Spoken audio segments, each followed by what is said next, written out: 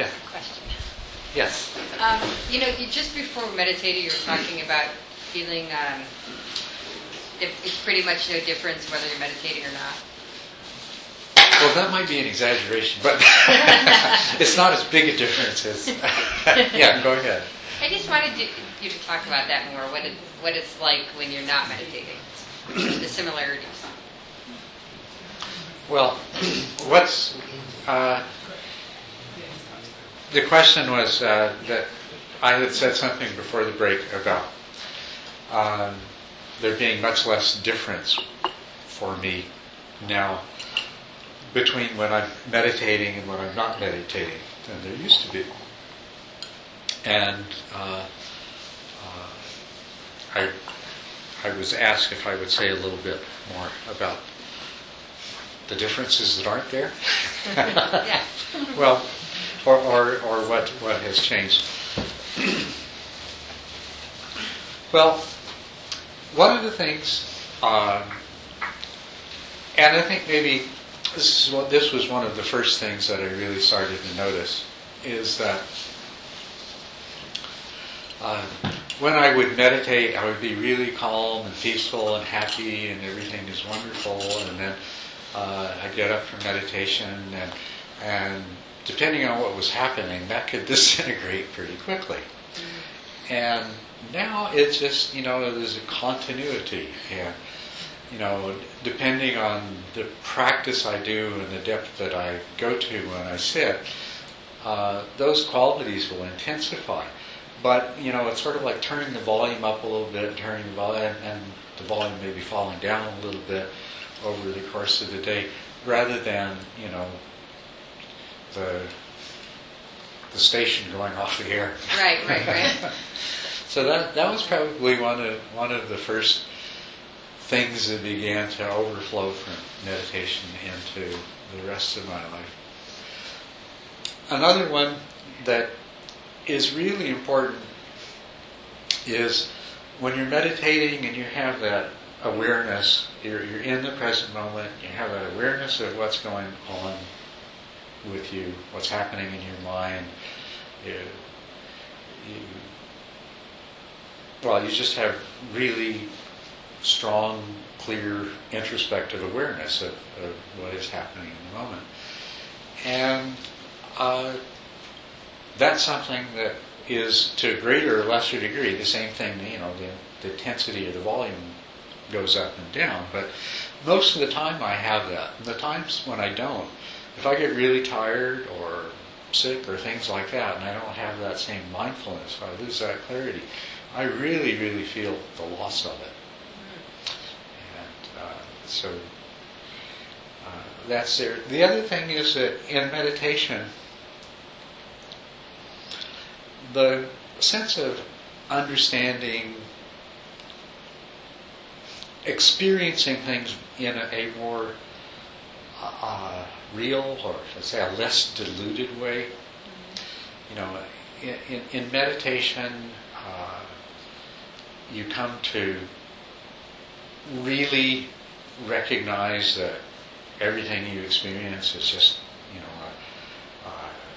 a projection unfolding in your mind. And then there's a tendency that when you're not in meditation, you kind of lose that. You might remember that that's true, but you're not having that same experience anymore. And there's not that kind of delineation. It's like,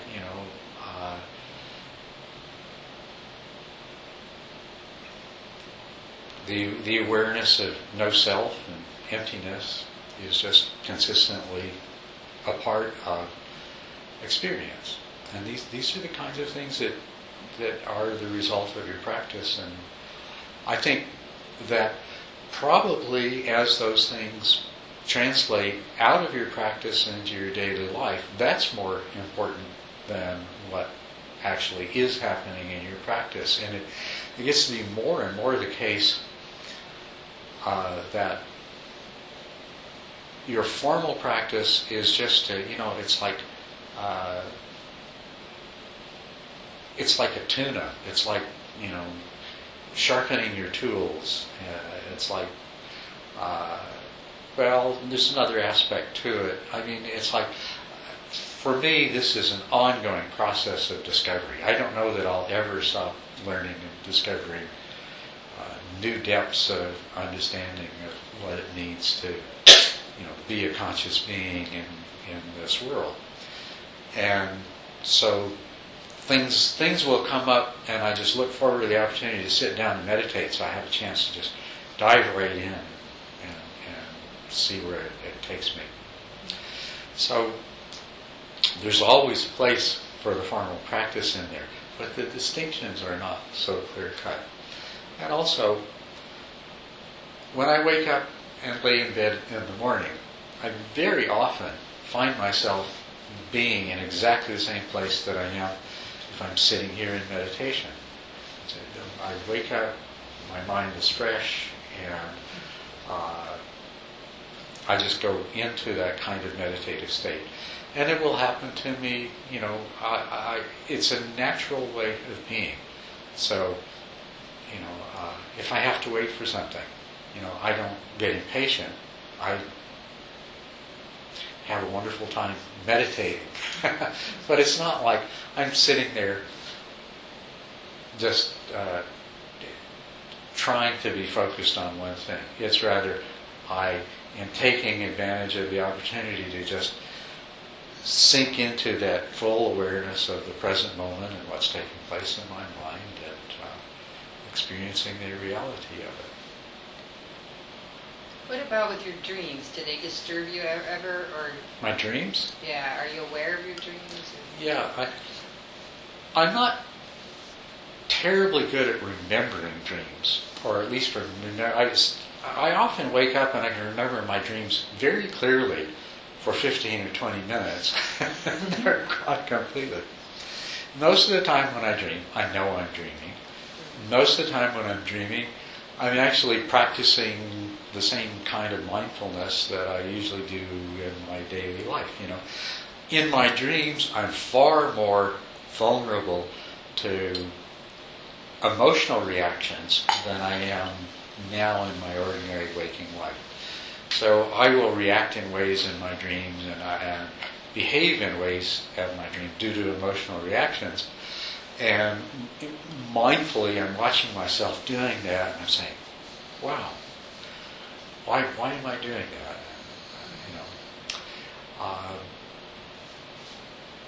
And one thing that I often do in my dreams, especially when it's things like that, is I'll rewind the dream and start over and say, "We'll run that scene again and play it out differently."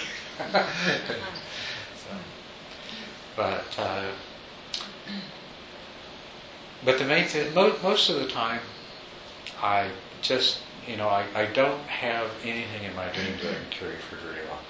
I will say that since I met Debbie and started experimenting with the neurofeedback, I'm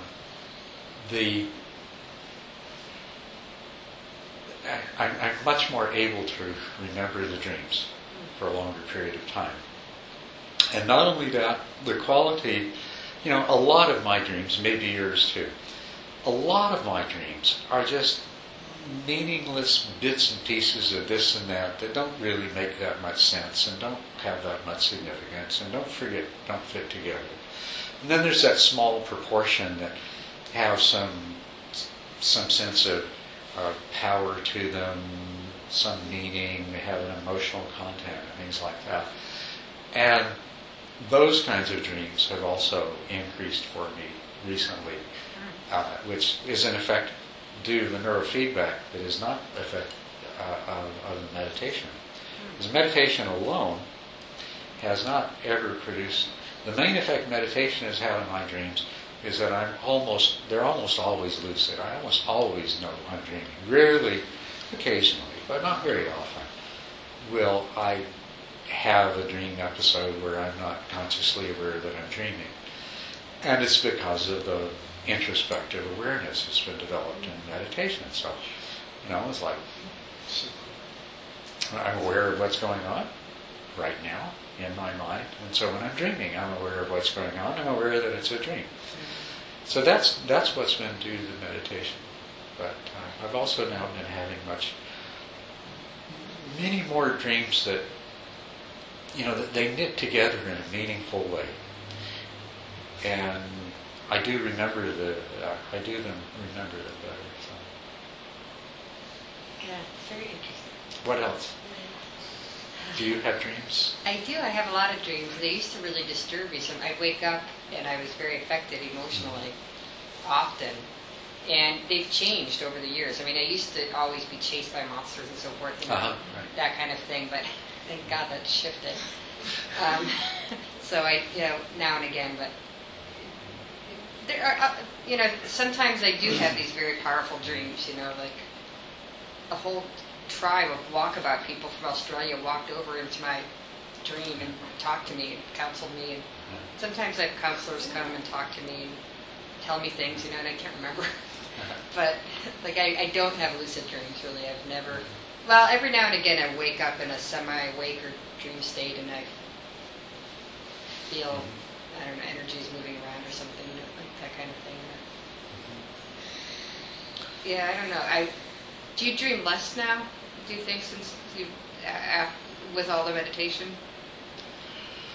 Well, because I don't remember dreams very well, it's always been really difficult for me to know how much I dream, and so I couldn't really quantify whether I dream more or less now. So I don't really know. I know it's kind of irrelevant to meditation, probably, but just curious about it. Well, I don't think so. Meditation is all about our minds, who and what we are as human beings, and how all of this works. And to neglect what happens for, probably the average person 3 or 4 hours out of every day is not very realistic. The significance of it, well, that's a really big question. Some people feel dreams have enormous significance, and other people, the sort of take by clinical psychologists and neuroscientists on dreams is it's a process by which your mind takes all this massive amount of information that comes into it and does some integration and reorganization and throws out the useless bits, and most of what we experience as our dreams is sort of the spillover from that process. You have if something happens to you, some new information that needs to get integrated triggers some old fears or negative experiences, then you might have a bad dream that's based around that.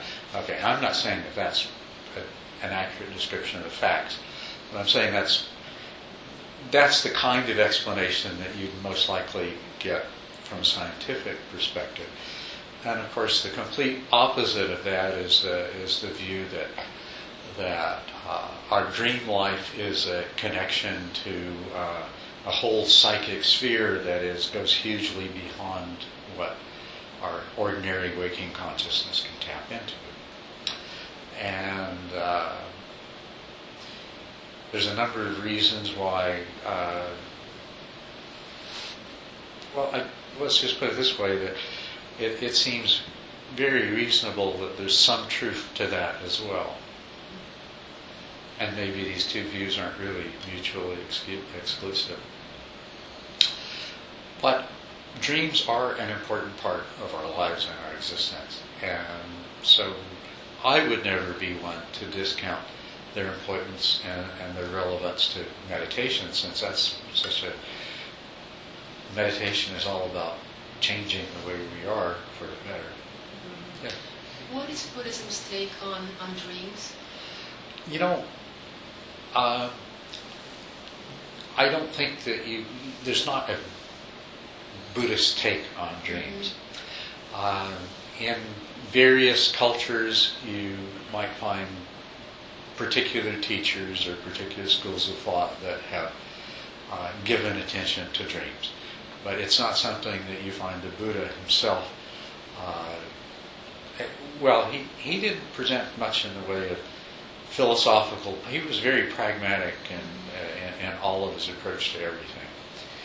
And so he used, there's a couple of cases I know where he used dreams as analogies and metaphor, but I'm not aware that he ever really spoke to the question of what are the significance of dreams.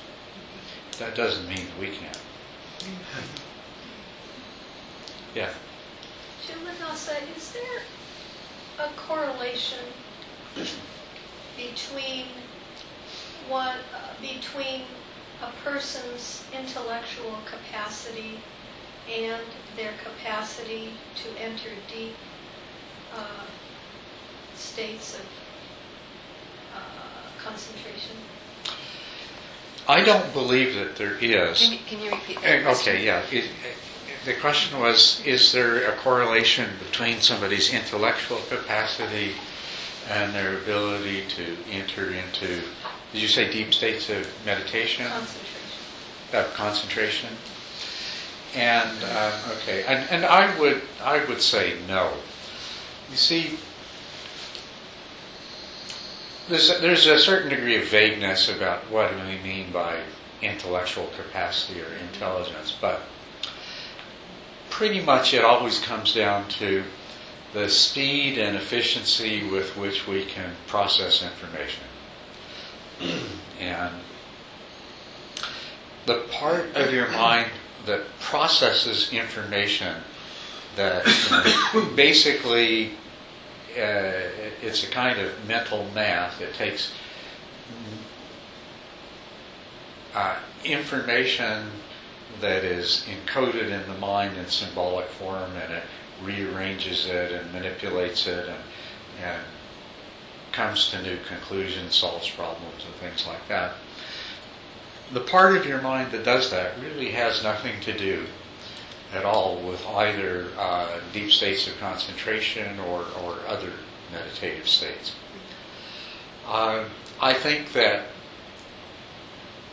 a high level of intelligence can be, just as it can be helpful in almost anything else.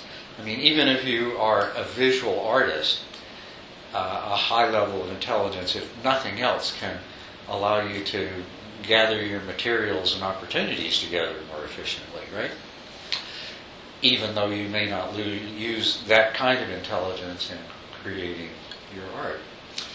So, as with most human activities, a higher degree of intellectual capacity is going to facilitate parts of it. And certainly in terms of meditation and spiritual practice, you can catch on to things quicker, you can analyze problems a little more effectively, maybe get past them sooner, and so on and so forth. So it's not without value, but you wouldn't want to overrate it, because it's also a two-edged sword. Very, very often, the really bright, intelligent people aren't even able, or it's, I shouldn't say that, but they have to work so much harder to stop thinking and intellectualizing to get to the place of just experiencing, just being. That part of your mind that continuously thinks thoughts and solves problems and everything else, as I'm sure you know, everybody else in this room knows, is one of your biggest obstacles when you sit down and meditate. So,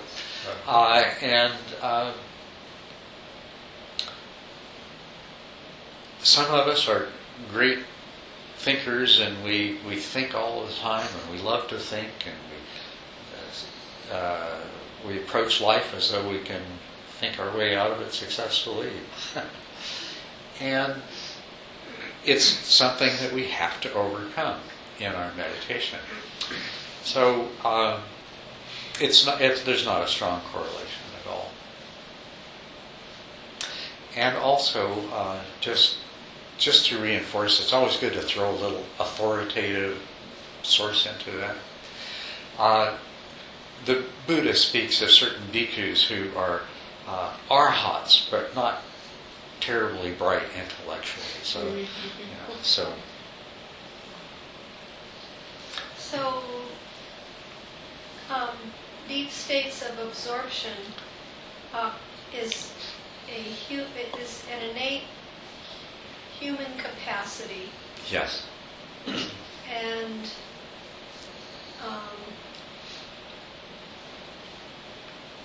okay, yeah. Mhm.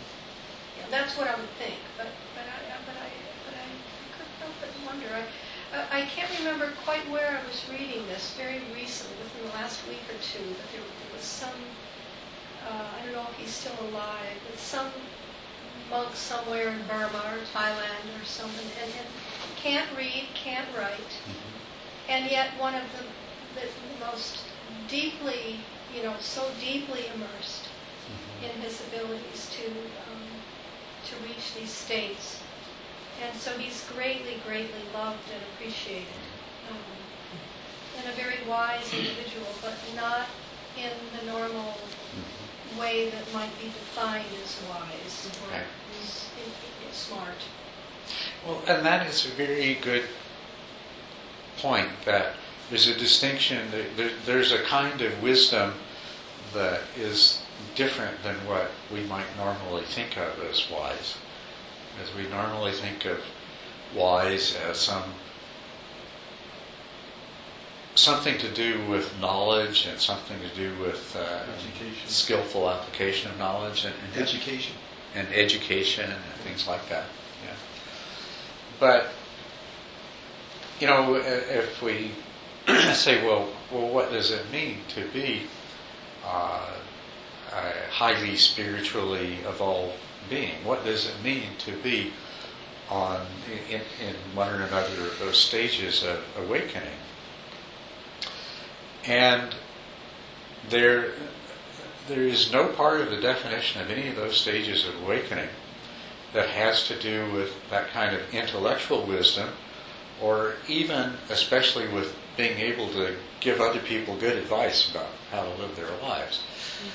It's the kind of wisdom that manifests in the way we see the world, react to the world, react to other people and circumstances around us. It's that kind of wisdom that manifests through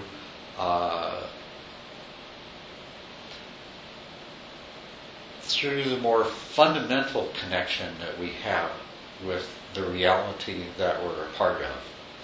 And so a highly evolved spiritual being will be happy, will be at peace, will be loving, will be compassionate. And these are the products of that kind of wisdom. Now, a lot of times they'll have the other kind of wisdom too. And if they have the other kind of wisdom too, then this makes them much more skilled at being able to guide other people to follow the path to get to the same place that they are. And so there's a value to this other kind of wisdom.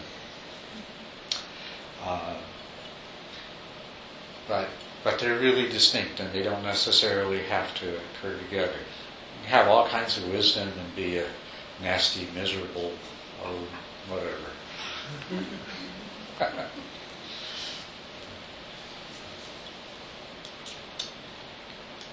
One of the things that I wanted to mention to everyone tonight, anybody here attend the workshop this last weekend with Culadasa? Did you? No? Nobody did? Okay. You did? Huh? Yeah. Huh. How was that? I liked it. Really, there wasn't a lot of meditation. Yeah, So, well, that tends to be the way it goes. so I think I really like the activities and the practices we did. Mhm. But I just, truth be told, I find it really effective when it's a little bit of information and a lot of meditation. Yeah. And it was kind of the reverse. So the content was really good. I really like that Jim Ross. He's just got a very kind of slow, centered approach to to working with joy that's very common sense, Mhm. and it's much more about feeling into it than like some teachers who are really kind of intellectual about it, which is refreshing. It's not always what I relate to, but I can't think of right now. I can't really think of any good specifics about what we went over. We talked a lot about intentionality with joy, and choosing to interpret experience in a positive way, to kind of focus attention on the positive. So it was valuable. Yeah. Well, that's good. Yeah. Do you happen to remember, did he mention this book? Which one is that? It's called Buddha's Brain. I don't think he did it all. He mentioned a few meditation researchers. I don't know. But he didn't really touch on a lot of like Buddhism and neuroscience stuff. Well, somehow or another, there was a connection between There was. Buraj and this Yeah, book. there is. He did mention it. I wasn't there, but my tea ceremony teacher, my sensei, Yeah. with tea ceremony, was at that workshop and mentioned it to me, which is why I mentioned it to you. Well, as it happens, I Rick had... Harrison? What's that? Is it Rick Harrison? Yeah, that's right. Yeah, Rick Hansen. Rick Hansen Hansen. and Richard Hansen. Mendes. Yeah, Davis. He mentioned him several times.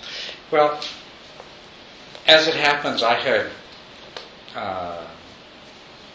I think I'd come across Rick Hansen's website and gotten a little bit interested and had ordered this book, and it arrived maybe 2 weeks ago and was sitting on my shelf unopened when Sanghamita brought it to my attention. Last night I started reading it, and I want to recommend this book to you. It's a tremendous book. It's called Buddha's Brain, Happiness, Love, and Wisdom, a practical neuroscience of happiness, love, and wisdom. What I like about it, these guys are PhDs in neuroscience, but they're also Buddhists. And so it's putting Buddhism in very 21st century terms. And if you get this book, you'll find he's saying so many things that I've said to you here in these evenings. I mean, there's a lot of, wow, I wish I'd written this. That's a real compliment. But, it did motivate me to spend more time today writing my own book. But I do want to recommend this to you. I think it's really helpful in looking at Buddhism, as I say, from a very 21st century point of view. It incorporates some psychology and some neuroscience, but you don't have to know anything at all about this, because if there's any tiny piece of that kind of information that he, or I should say they, that they want to discuss in this book, they tell you everything you need to know with no assumptions.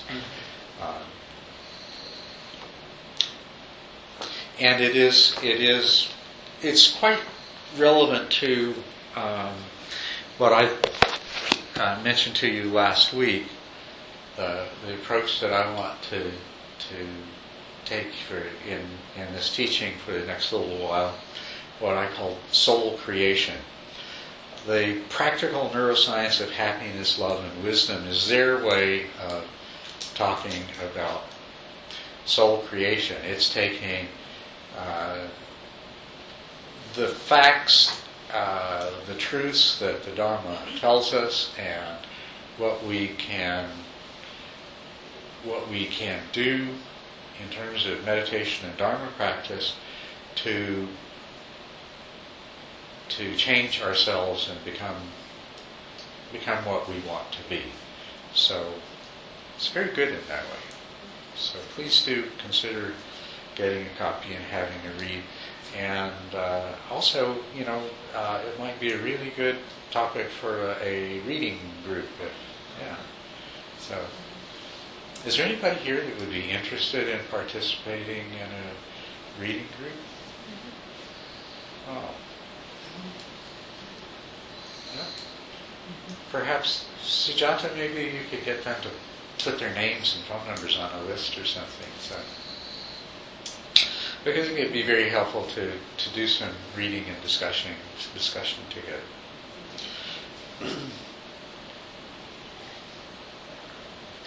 So, well, yes, soul creation. You see,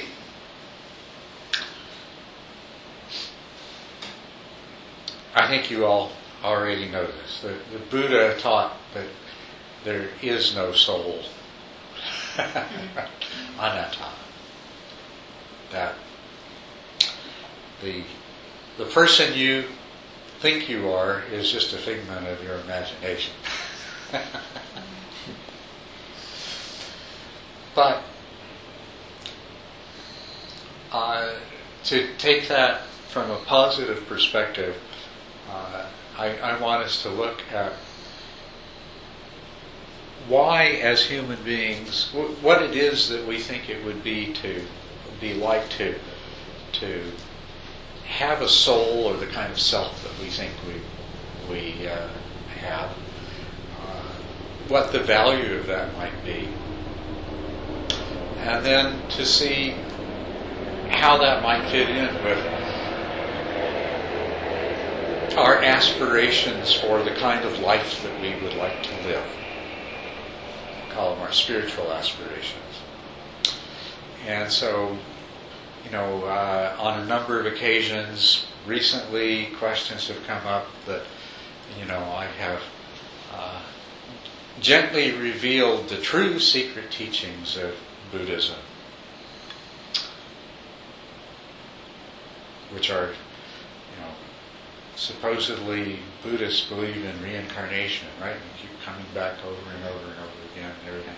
Well, the true secret teaching of Buddhism is that the self that you think you are doesn't exist, and it's not coming back.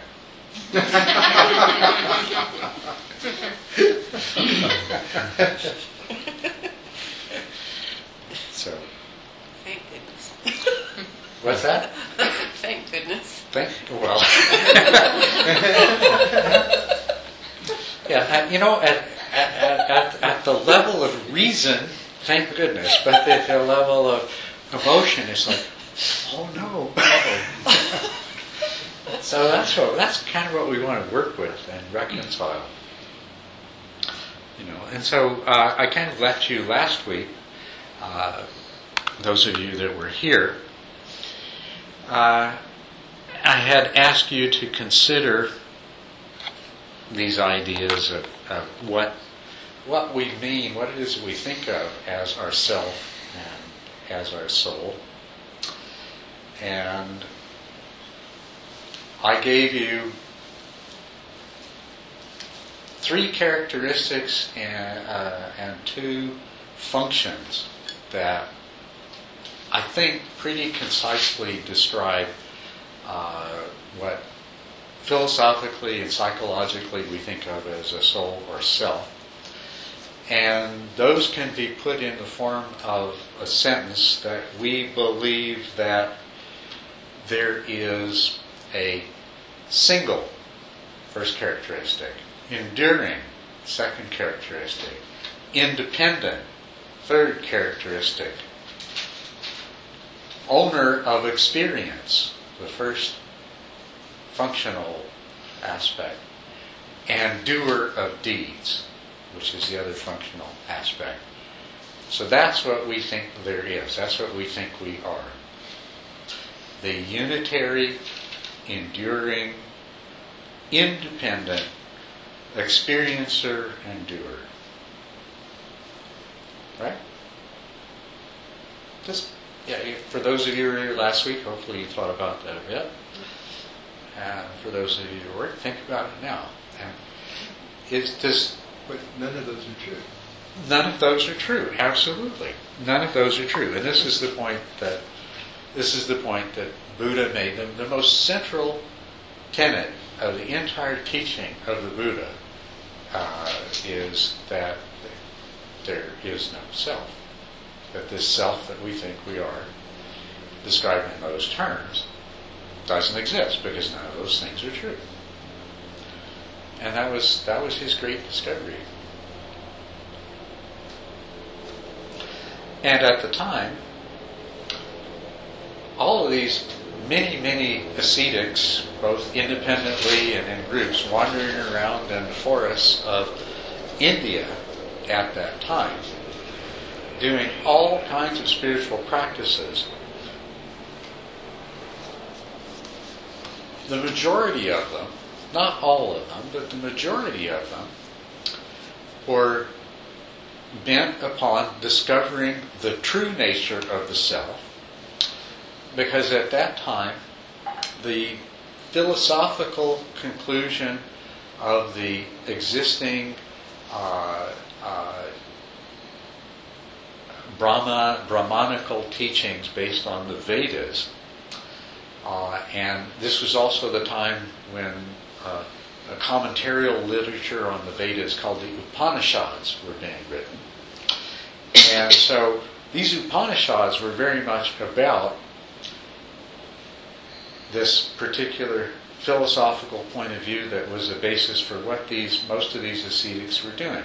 They were looking to discover the true self, because the conclusion was that the self or soul or Atman was in fact identical with the true source of everything.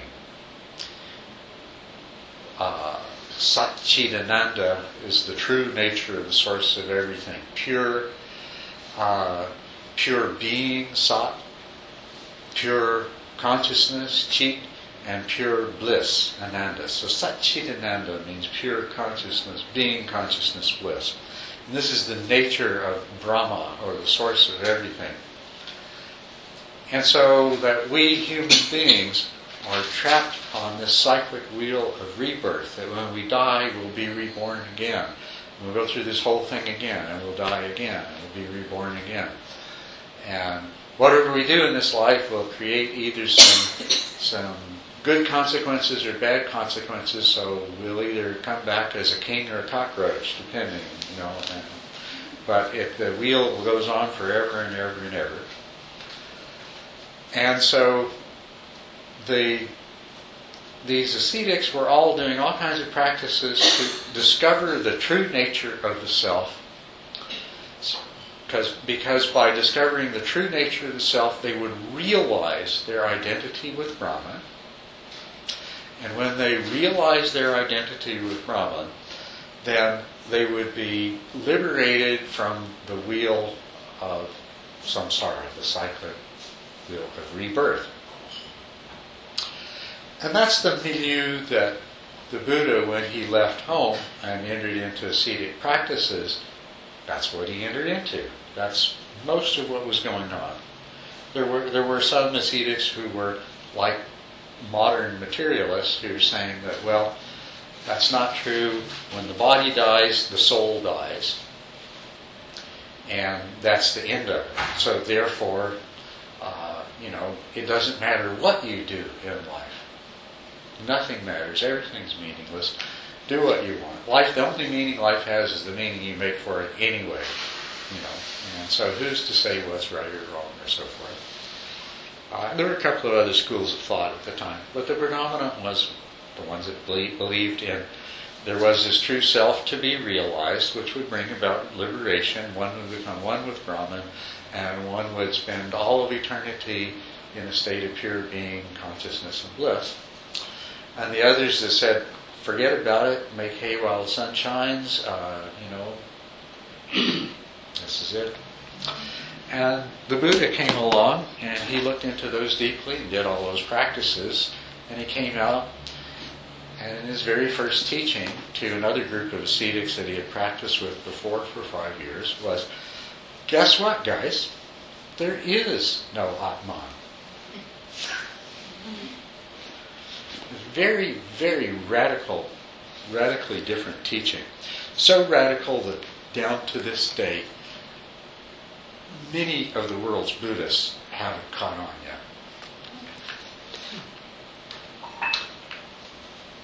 And instead, they believe in reincarnation, and they give money to the temple so that they'll come back as a king rather than a cockroach.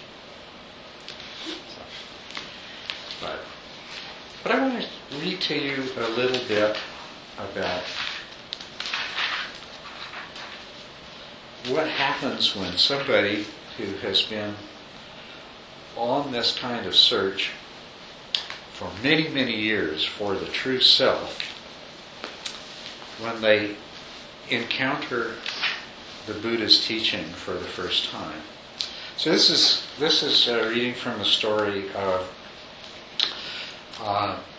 two very close friends who became the two chief disciples of the Buddha, Sariputta and Mahamoggallana. They were very close friends, grew up together from wealthy Brahmin families, and they were of a spiritual bent, and when they reached maturity, rather than marrying and becoming prestigious Brahmins in their community, they went to the forest, became ascetics, the same way that the Buddha did, and were engaged for many years in these practices, in search of the true self. And they wanted to achieve the union with Brahman that would ultimately be liberating. And they spent a lot of time together, but at one point they separated, and they promised each other that, and this was referred to as attaining the deathless, and they promised each other, if either of us should attain the deathless, we'll immediately go and find the other and tell them. Okay. Deathless? The deathless. Because you see, in the naive perception of reincarnation, it's, oh, what a relief. Death is not final. I'll be reborn. But in the more sophisticated understanding of reincarnation is, oh my God, I have to die over and over and over again. So the liberation from the cycle of rebirth came to be known as, or from the cycle of reincarnation, I should say, came to be known as attaining the deathless.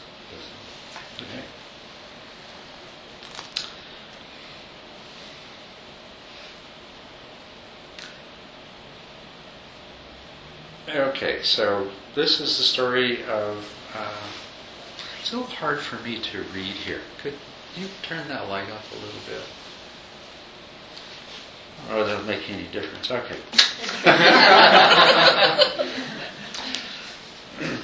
Okay, Asaji was the name of one of the five. After the Buddha's enlightenment, he went through a thing about whether anybody else would ever be able to understand this or not. And so the first people he taught were 5 ascetics who had practiced with him for many years before his enlightenment. So he went and he found them. And at first they didn't want to have anything to do with him because, he wasn't starving himself and, sleeping on beds of nails and stuff like that anymore. He wasn't following ascetic practices. But in the end, they listened to him. One of them was Asaji, and all five of them became enlightened as a result of the time he spent with them there. So they were his first students and the first people to become enlightened as a result of his teaching. One of them was the Venerable Asaji. When the Venerable Asaji had finished his round, he left Rajagaha with alms food. Then the wanderer Sariputta, that's one of the 2 friends that I mentioned to you, then the wanderer Sariputta went up to him and greeted him. When this courteous formal talk was finished, he stood at one side and he said to him, "Friend, your faculties are serene, the color of your skin is clear and bright. Under whom have you gone forth? Or who is your teacher? Or whose law do you confess?" "There is the great monk, friend, the son of the Sakyans who went forth from a Sakyan clan. I have gone forth under that blessed one. He is my teacher. It is that blessed one's law that I confess."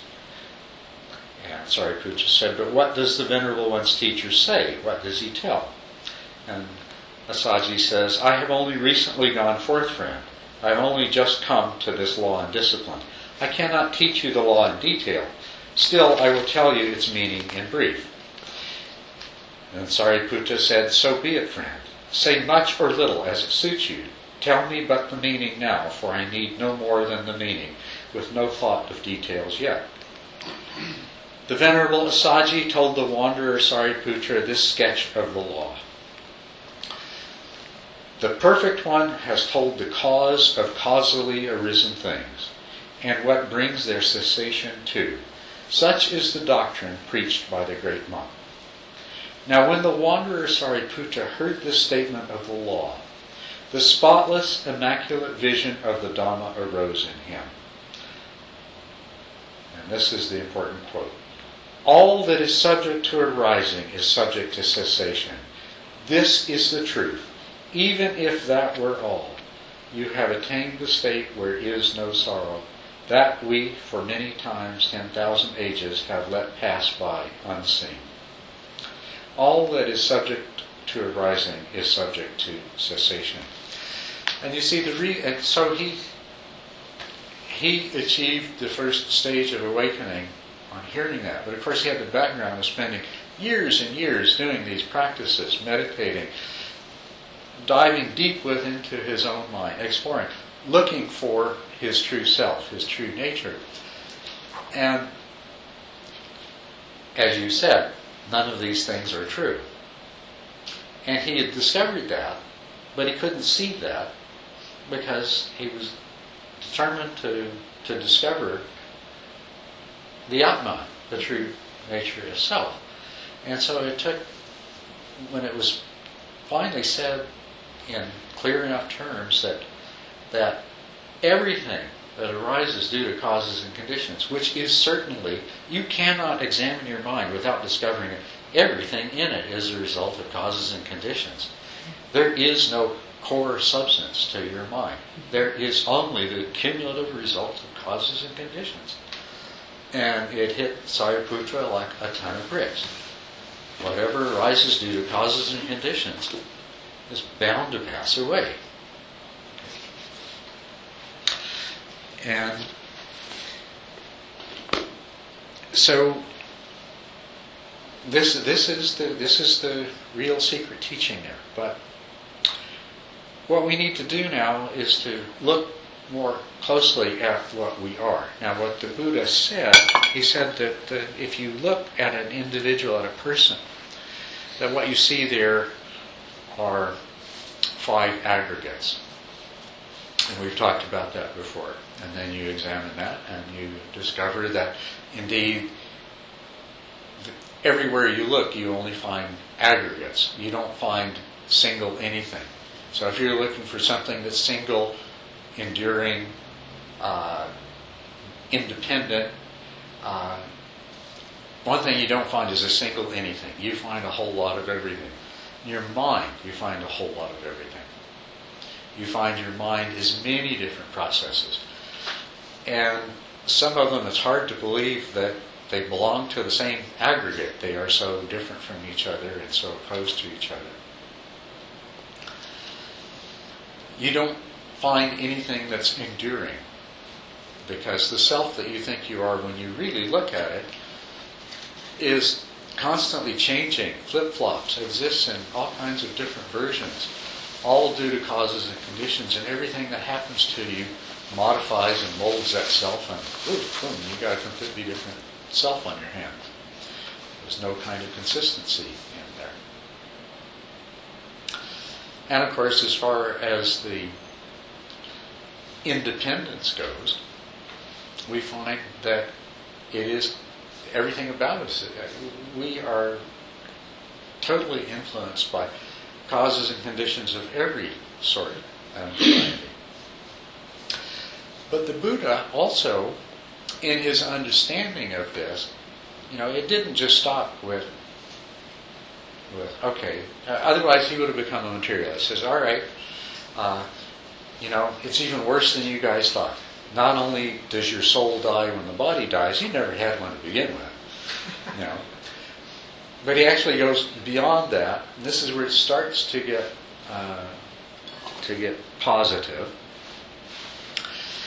That he realized that, the problem is that we're all, that life is a pretty bad deal. That we're all suffering. That we're born with no guarantee of anything except that we're going to experience pain. We're going to experience loss. we're going to die. If we live long enough, we're going to get old, and we're going to be subject to sickness and other forms of physical and emotional misery sometime between when we're born and die, whether we live long enough to get old or not. So, I mean, basically, that's the situation we're faced with. But what's wrong with this whole thing is the suffering that we're experiencing. And he saw, and this is what no one else could see very clearly, the connection between the suffering and this false belief in our independence, our separateness. So when he said that there was no self, while on the one hand it was in fact the denial of this Atman that everybody was chasing, but even more than that, it was an identification of the root problem, a self. The whole notion of self has no meaning except in terms of what is not self and the boundary between them.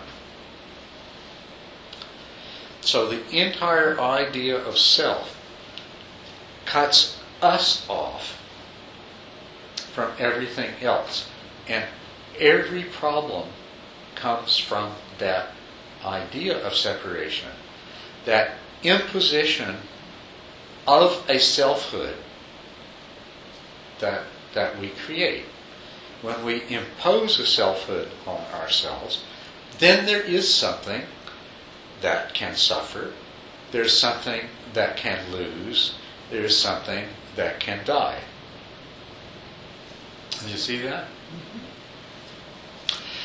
And so this is where the real secret to the teaching of the Buddha comes into it. This is really the only way that we can ever become liberated from suffering. This is ultimately the only way that we can become a being who is invulnerable to suffering of every kind, and who lives a life that consists entirely of love and compassion. And that is through completely seeing through and letting go of the mind-imposed boundary that distinguishes self from not self, self from other. And so this is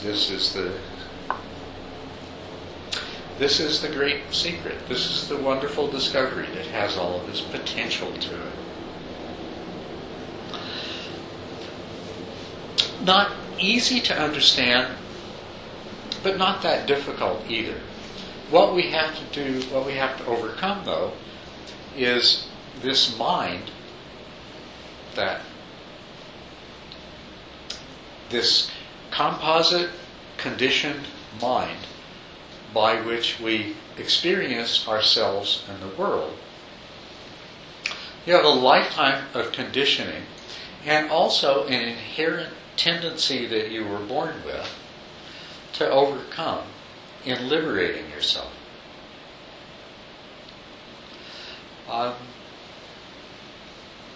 The inherent tendency. You were born with a brain that would give rise to a mind that would, of necessity, differentiate its self from everything else. Because, in fact, that's the reason that you have a brain that generates a mind, so that you can do this differentiation. Because this differentiation makes you very effective in the world at ensuring your own survival and reproducing many copies of yourself. And that's what life is. That's what the stuff that we call life does. Whether it's oak trees or lizards or hummingbirds or people.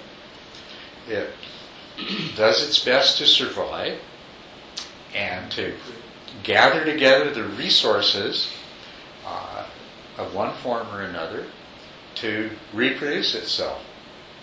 And so you're born with a brain that is going to cause you to think in those ways, and it's worked very, very well. And but one thing about, call it Mother Nature, evolution, whatever you want. Let's call it Mother Nature. Mother Nature has her own agenda. And her agenda is what we see, the proliferation of life in the world. Mother Nature's agenda is not particularly concerned with the suffering that we experience as human beings. And as a matter of fact, if you think about it, as human beings, we are prone to far more suffering than most other forms of life. Okay? Mosquitoes and flies, don't contemplate their own death, or worry about the future, or have remorse for their past actions. And we do all of those things, and more, and much, much more. So, you are a being that experiences suffering because your very existence was tailored so that you would be in a state of dissatisfaction, craving, desire. And in order to ensure your survival, if anything hurt or tasted bad or felt bad, that you would attempt to escape it or destroy it. And if anything felt good or tasted good or made you happy, that you would pursue it and want more of it. And you've been operating in that program your entire life. And that whole program is, the kernel of that program is that boundary that's imposed that says, not that I'm a part of this magnificent whole, but I am separate, I'm distinct, I'm independent. And, I mean, it works really well. In some ways. What's that? In some ways. It works very well in terms of the goals of life, and not only that, we are conscious beings with the capacities that we have because the nature of the universe is such that once evolution starts, it's going to necessarily lead in this particular direction. Whatever's most successful. And offhand, at least in terms of warm-blooded animals, what would you describe as the most successful warm-blooded animal on this planet?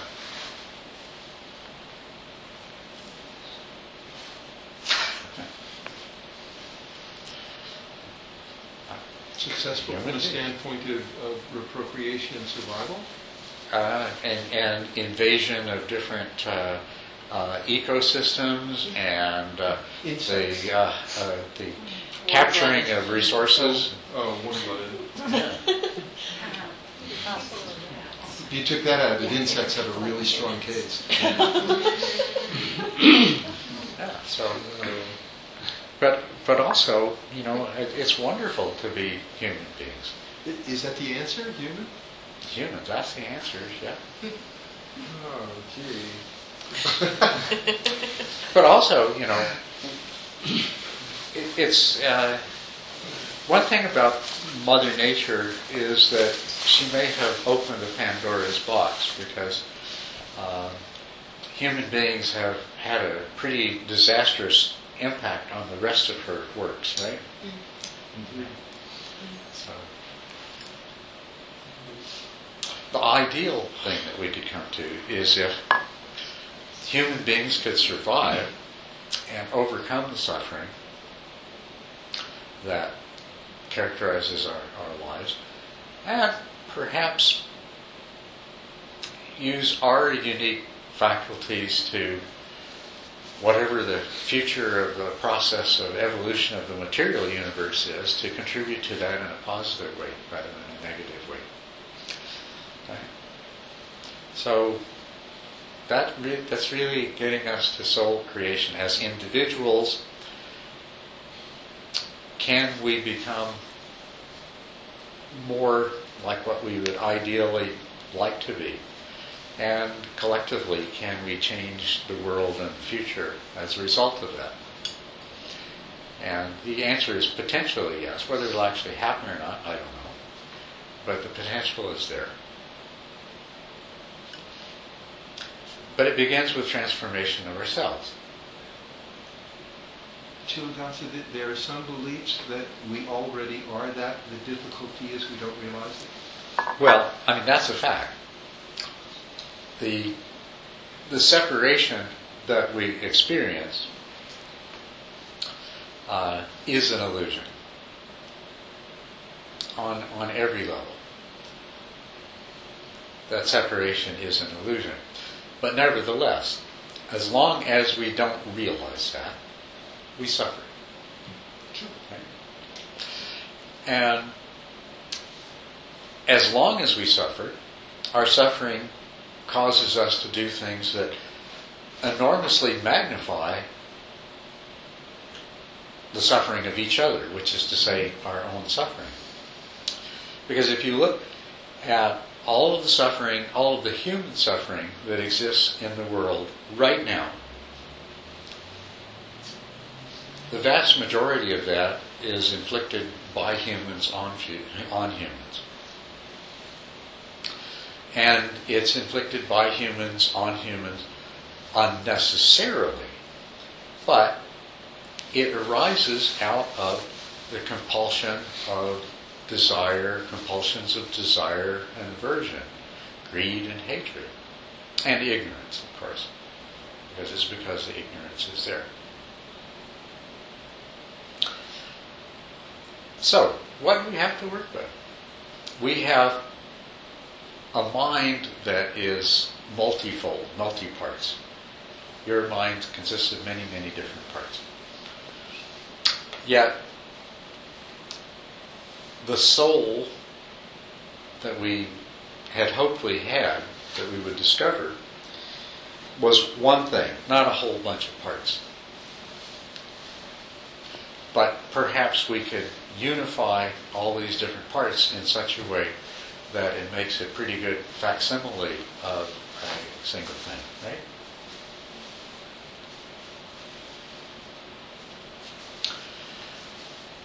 So this is one place to begin. Part of our problem is all these different parts of our mind have different agendas, and they're all operating from the same basic paradigm, which is that there is a self to be looked after, and the drive for looking after the self is in response to pleasure and pain and by means of desire and aversion. But the conditioning has led to all kinds of different parts of your mind, the different aspects of your self, having completely different ideas about how to take care of this self and protect it and reward it and so forth, right? So some part of you wants to eat the cheesecake, and the other part of it knows it's bad for your blood pressure and cholesterol and everything else, right? You know, one part of you thinks that the best way to achieve happiness is to sit down and meditate, and the other part of you says that but maybe going to the singles bar would solve the problem, at least in the short term. And, you know, all of these different and those are even oversimplifications. In everything we do, we find we're divided against ourselves with a lot of uncertainty. And we're running out of time now. But what I hope to develop in this is that in order to modify ourselves to become more of an idealized soul-like being, there are some principles that we can work on. Instead of acting compulsively through desire and aversion and in reaction to pleasure and pain, there are principles based in recognition that we aren't really separate. So that, now those principles are embodied in the ideas of generosity, virtue, and patience. Virtue in Buddhist terms is elaborated, but if we look at the root of all the elaborations, it's not harming. If I am a part of the whole, and you are a part of the whole, we're all a part of the whole, and if I can cause all of these different parts of my mind to take as their prime directive not the cherishing of this isolated separate self, but of the larger self of which we're all a part, that's going to help a lot to unify things right there. So if we look at virtue, it's about causing no harm to yourself or to others. And it's a very simple principle. It's the basis of right action. Not causing physical harm. It's not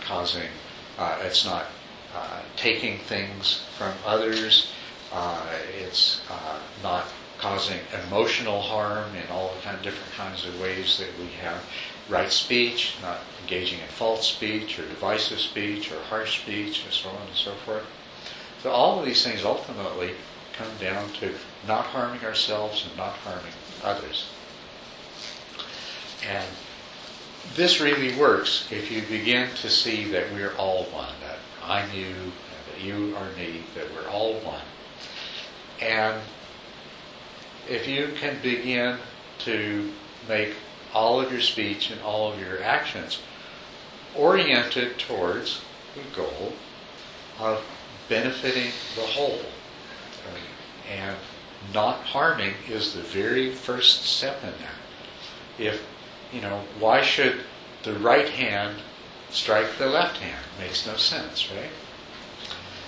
And you don't even have to really fully understand or feel or appreciate the oneness that we all are to start practicing in those terms, to start practicing virtue. But not practicing virtue because there's this set of rules that says that you have to not harm and not lie, but rather because you realize that ultimately you're trying to achieve this realization of a higher self, this realization of no separate self.